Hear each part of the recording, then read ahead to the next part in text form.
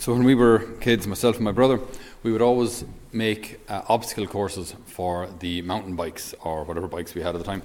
And the more complicated, the more dangerous, the better, So you have you had to rip down along the lawn, then do a skid around the tree, then come back along, cycle along a plank which was held up on 4 blocks or something like that. So, as fast as you can, then jump off that, and then go through the mud, and then go into the then jumps and all sorts of things. And the point was to make it kind of dangerous, and then have time trials who could do it the fastest without getting dead.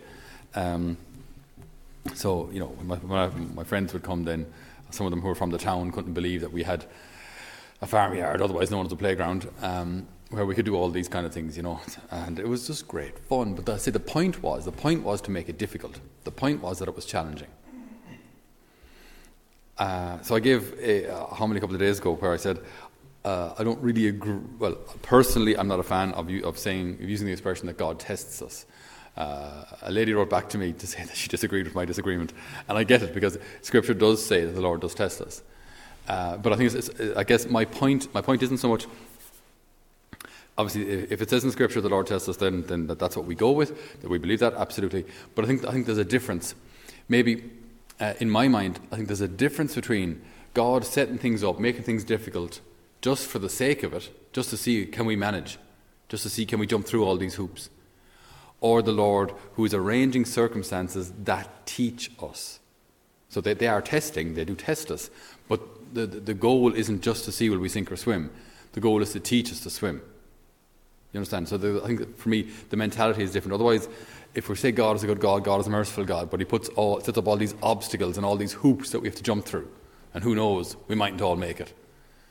That just makes it sound like a very angry God, a very distant God, a very cold God, a very clinical kind of a God. Whereas we believe that God is Father. And as a father, if you've ever taught a child to walk or helped a child to walk, could you say you're testing them?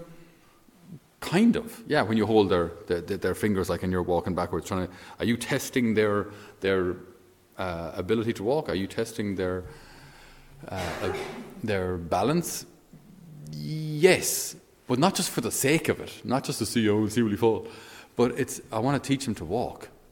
So I think the mentality behind it is what we have to be careful of. So if we do use the term God tests us, be careful of the mentality behind it. He's trying to teach us. There's a YouTube video which we watched a couple of years ago here. It's from an admiral in the U.S. Marines. He was a Navy SEAL himself. Admiral McRaven is his name, and he gives a very inspiring talk. So lessons he learned from being in the Navy SEALs that you can apply to real life. I won't go through them all. All would make good homilies in and of themselves, but one point he makes is that as part of Navy SEAL training, the SEALs have to dress up in their formal attire, so the various badges and the white suit and and you have to polish your buckle so that you could see the reflection, so you can see your reflection. Like your buckle has to be absolutely polished, shoes have to be absolutely polished, everything has to be pristine and ironed and symmetrical and the whole lot, and then you do your, you present yourself.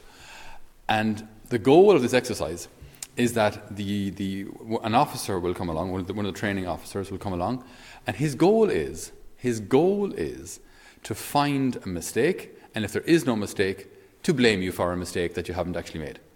Okay?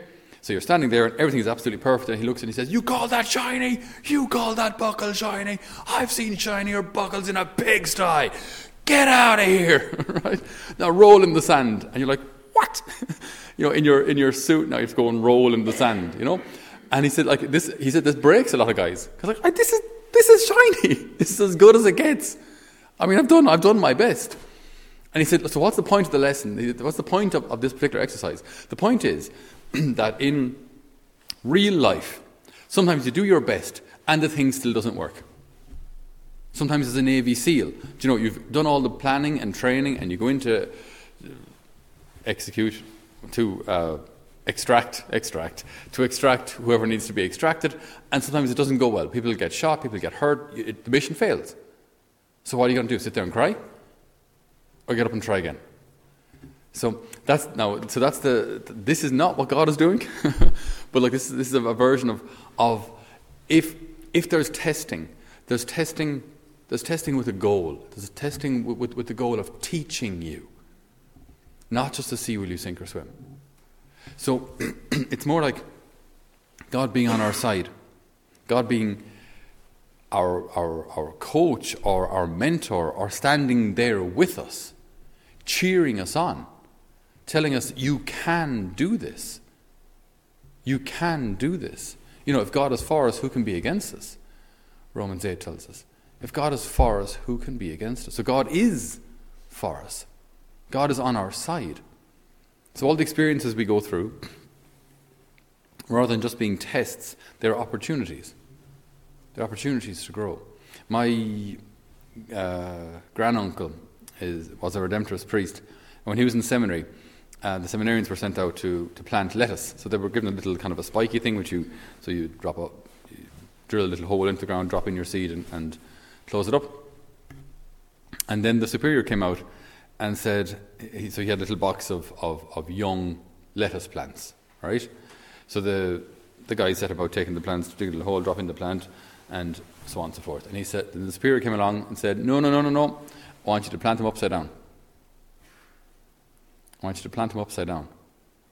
Like all the farmers, the lads from our farm, maybe the townies wouldn't know the difference, but the farmers are like, you generally planted roots first.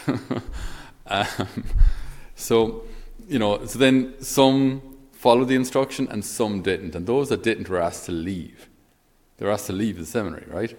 And this is kind of an extreme example. But then they said at the end, like, what? Why were we planting the lettuces upside down?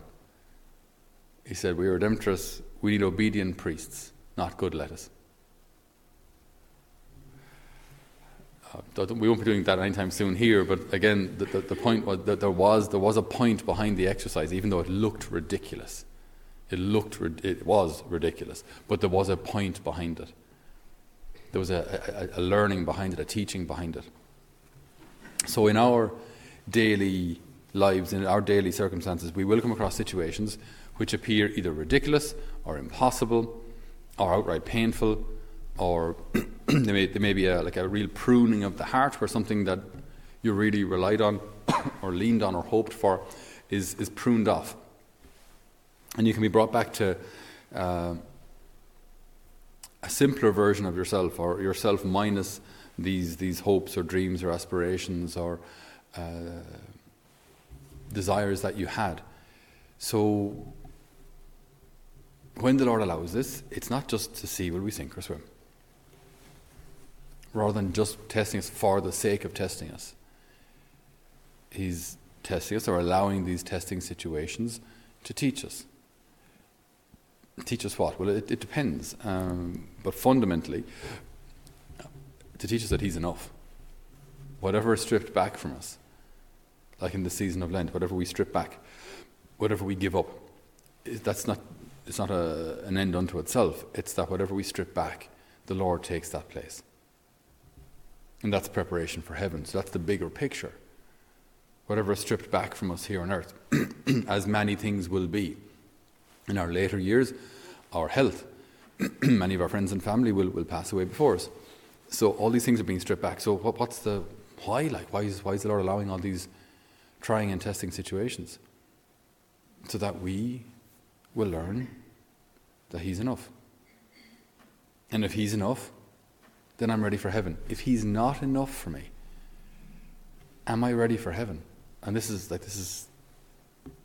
punchline. Like, this is what it's all about. If God isn't enough for me, am I ready for heaven? And if I miss that, then I've missed everything. I've missed the point of everything. I've missed the sense of life, the meaning of life. Meaning of life is what? To choose God. To choose God. And eternal life is this: to know God, St. John tells us.